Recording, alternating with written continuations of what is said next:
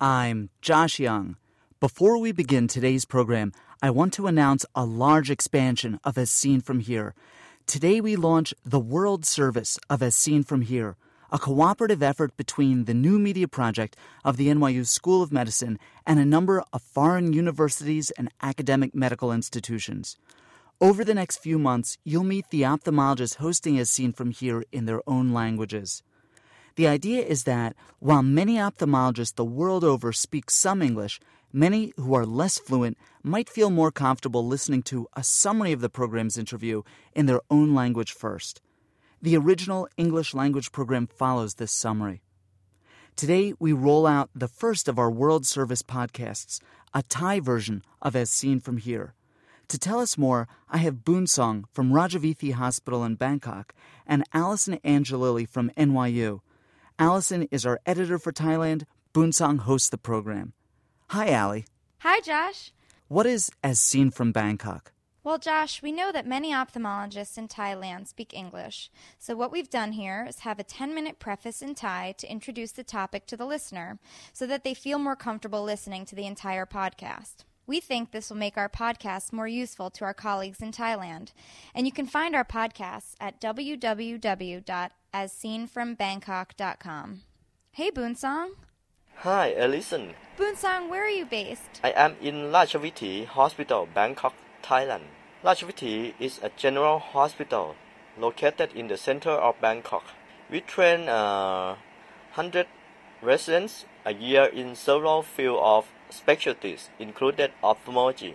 It is very interesting that we will use the asseenfrombangkok.com for teaching our residents and fellows in ophthalmology. Boonsong, what's on the first program? The first program is on Dr. Jampel's study in Sigits. Thanks, Boonsong. Sawadi. Goodbye. Thai is the first of several foreign language versions of the podcast. Allie, give us that address again. Sure, Josh. It's www.asseenfrombangkok.com. Check it out. Thanks, Allie. Sawadi. On today's program, diabetic retinopathy after cataract extraction. For diabetics, attaining good vision are poorer than those without diabetes, especially the diabetes is at a worse state. First this. The Accreditation Council for Continuing Medical Education requires a financial interest disclosure before any CME activity. Dr. Patel declares no real or apparent conflicts of interest. Did you know that you can get every episode of As Seen From Here as soon as it comes out and without ever having to visit a website? It's called subscribing, and it's free. Each week, subscribers get As Seen From Here automatically loaded onto their iPods, MP3 players, and computers by using a program called a podcatcher. Go to asseenfromhere.com and click on the How Do I Listen button. Subscribing only takes a minute. Free podcatchers are available for Windows, Macintosh, and Linux computers. I put links to download an excellent podcatcher on the How Do I Listen page of asseenfromhere.com. Then, within hours of my podcasting an episode, you'll have it too. We know that diabetes is associated with cataract development, but is the reverse true? Can uncomplicated cataract surgery worsen diabetic retinopathy? Jignesh Patel from the Royal Perth Hospital recently published results of a study addressing this question. Dr. Patel investigated what goes on in the eye of a diabetic patient after cataract extraction, and I'm happy to have him as my guest today. What are the complications for which diabetics are at particular risk after cataract extraction? Well, the three main complications are macular edema, progression of retinopathy to active proliferative retinopathy, and iris neovascularization and rubiosis.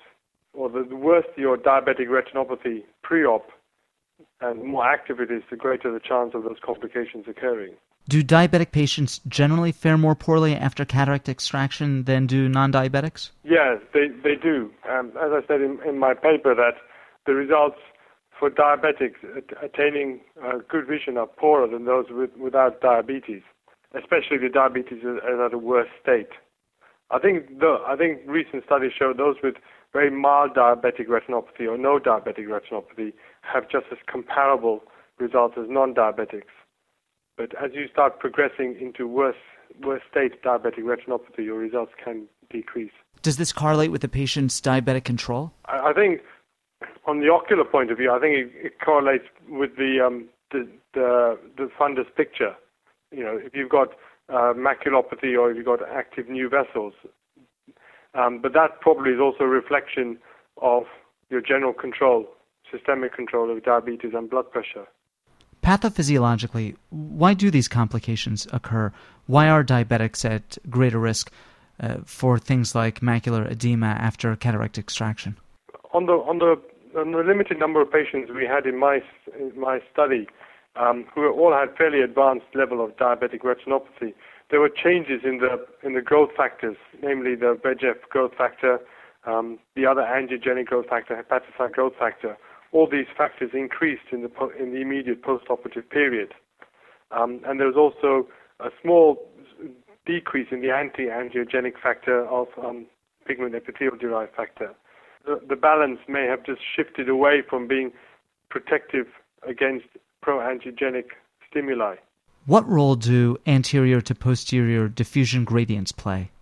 There's always going to be, as seen in the clinical scenario of rubeosis, there is anterior diffusion of all the growth factors to greater or lesser extent. In terms of what role do they play, I think mainly their action will be on the posterior segment where they're locally released. But the anterior structures of the eye can also release growth factors as well as the diffusion that's occurring. Can I have you explain in a little more detail what these diffusion gradients are? From the clinical point of view, we're surmising that these gradients exist because we're tapping the aqueous and monitoring those levels as a reflection of what's happening in the posterior segment by correlating the clinical signs. So in terms of the gradients, the growth factors like VEGF showed a marked increase in the immediate postoperative period, as does hepatocyte growth factor. And pigment epithelial-derived factor, which is mainly produced by the retinal pigment epithelium and the largest antiogenic agent in the vitreous, that showed a decrease in the aqueous. So it's surmising that those growth factors in the aqueous are reflecting what's happening in the vitreous. In terms of interleukin-1 beta, which is an acute inflammatory cytokine, I suspect it may be a reflection of what's happening in the vitreous, but may also be what's happening in the anterior chamber, because that's where the cataract surgery is occurring. What was the design of the study? It's a study that was approved by the ethics board, and we fully consented by the patients. Essentially, we took diabetic patients with fairly advanced levels of diabetic retinopathy, from severe non-proliferative retinopathy to quiescent proliferative retinopathy, and 2 had low-risk proliferative disease. And all these, there were 6 patients and 7 eyes, but all of them had no preoperative clinically significant macular edema. The macula is essentially dry. They all had previous some degree of macular laser or panretinal PRP laser. And essentially we just did a routine cataract surgery and phacoemulsification, and then at various time points, which was 1 day, 1 week, 1 month, we followed them up and took aqueous samples. And from the aqueous samples, we're creating an ELISA system to measure these growth factors and try to correlate that with any clinical appearance of a worsening of retinopathy or macular edema, and the angiographic findings on the fluorescein. How were the postoperative aqueous samples taken? Oh, the aqueous samples were taken. The patients were again consented and fully prepped with iodine prep, povidone iodine prep, and then I think using an insulin syringe, just tapped 0.1 cc's of, or 100 microliters of, up to 100 microliters of aqueous from the anterior chamber, and then just given routine care with antibiotic drops afterwards. What were the factors that you assayed? We studied VEGF, vascular endothelial growth factor, hepatocyte growth factor, interleukin-1 beta, and pigment epithelial-derived factor. How well controlled were these patients in terms of their diabetes? In terms of diabetes, I think the average HbA1c was 8%, but the range was 5.8 to 9.9%. Can you describe the cataract extraction technique? They all underwent routine. I think it was a squirrel pocket incision. They had a 7 millimeter, routine phacoemulsification, and the insertion of a 7 millimeter PMMA lens into the bag. Jigs, what were your findings? Well, the main findings in terms of growth factor changes, the VEGF levels demonstrated an increase 1 day after surgery, and then at 1 week it decreased back to a level just above baseline, and 1 month it sort of stayed around the same level, maybe a slight increase. Again, HDF showed increases from 1 day to 1 month in the post-op period. Interleukin-1 beta was interesting. It had an acute rise at 1 day, and then it fell back towards baseline levels.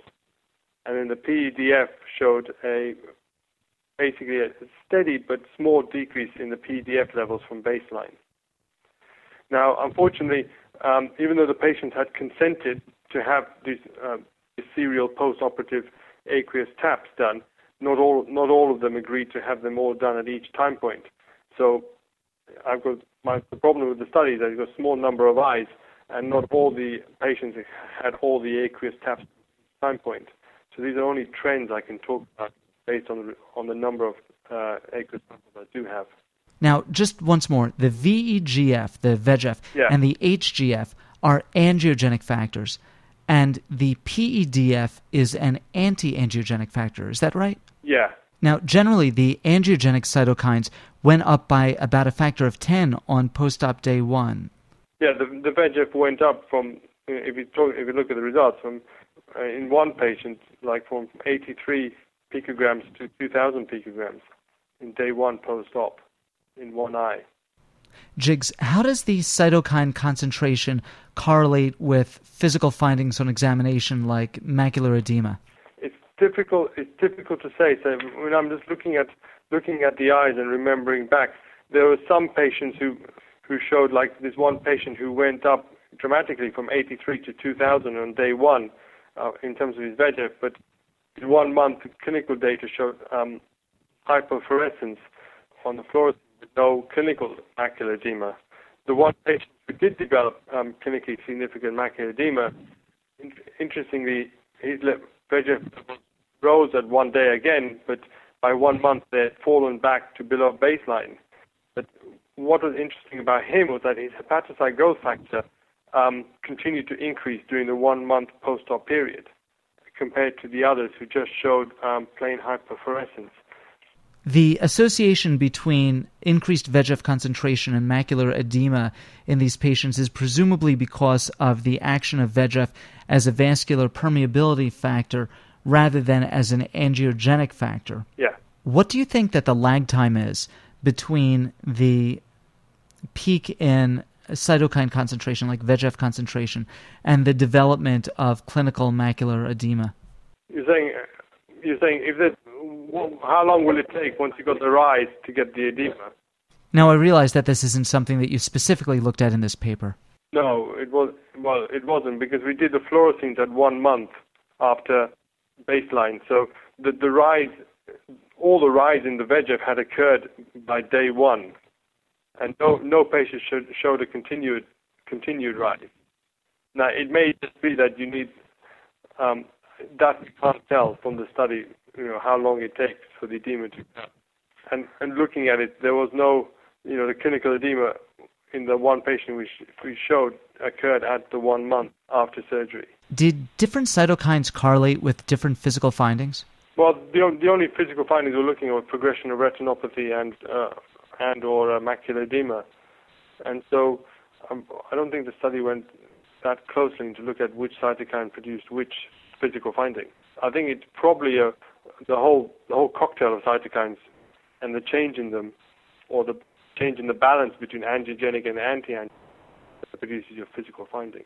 Jigs, what do you think that this all means from a clinical perspective? I think from a clinical standpoint, I think we have to be careful and tell the patients that even though cataract surgery has a good success rate, in those patients with advanced diabetic retinopathy, we just have to warn them that the final outcome may not be as perfect as those patients without diabetes. We have to be very vigilant in terms of their retinopathy and macular edema, and maybe, if possible, if those patients with preoperative macular edema, postpone the surgery to do laser to do laser treatment to the macula before doing surgery, and or maybe use intravitreal triamcinolone as it's increasingly used perioperatively after the surgery to try and reduce the edema in the post-op period. I was just going to ask that. What direction do you think these findings point us in from a therapeutic standpoint? Well, if you can do the laser beforehand and make the diabetic retinopathy as quiet and the macular edema as least as possible, that would be great. If you need to do the surgery, then in terms of the macular edema, in my unit here at Royal Perth, the attending always advocates preoperative or perioperative triamcinolone, as long as they've had a good macular laser treatment beforehand, to try and reduce the post-op macular edema. And in the post-op period, be very vigilant. See the patient maybe a week after surgery and have a good look at the fundus. And if it needs laser treatment, then start instigating laser treatment then on if the retinopathy is getting worse or the macular edema is getting worse. So they are giving intravitreal triamcinolone at the time of cataract surgery? Yeah, so once the main cataract surgery is done and everything's in order, then we just inject through the pars plana 0.1 mils of 4 milligrams triamcinolone. Of the 40 milligrams per milliliter triamcinolone, so they're giving a total of 4 milligrams? Yeah, so it's a 40 milligrams in a mil standard concentration using on 4 milligrams in 0.1 cc. As a retina specialist, I would guess that these findings probably don't influence your practice terribly with respect to management of these patients perioperatively with regard to cataract surgery. No, not from these findings. No, I think these findings just highlight the practice that I've been taught and I'm following, is that, you know, because of these changes in the growth factors that do occur, you need to be extra vigilant preoperatively, peri, and postoperatively for the patient. Jignesh Patel, thank you very much. Oh, thanks very much. Jignesh Patel is Retina Fellow at the Royal Perth Hospital in Perth, Australia. His paper, Diabetic Cataract Removal, Postoperative Progression of Maculopathy, Growth Factor and Clinical Analysis, appears in the June 2006 issue of the British Journal of Ophthalmology.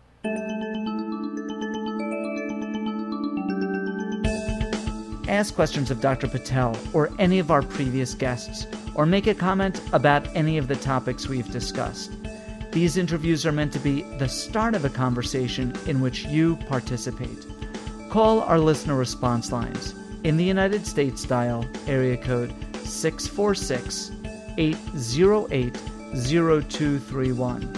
In the United Kingdom, dial 020-7558-8275 or Skype JYoungMD.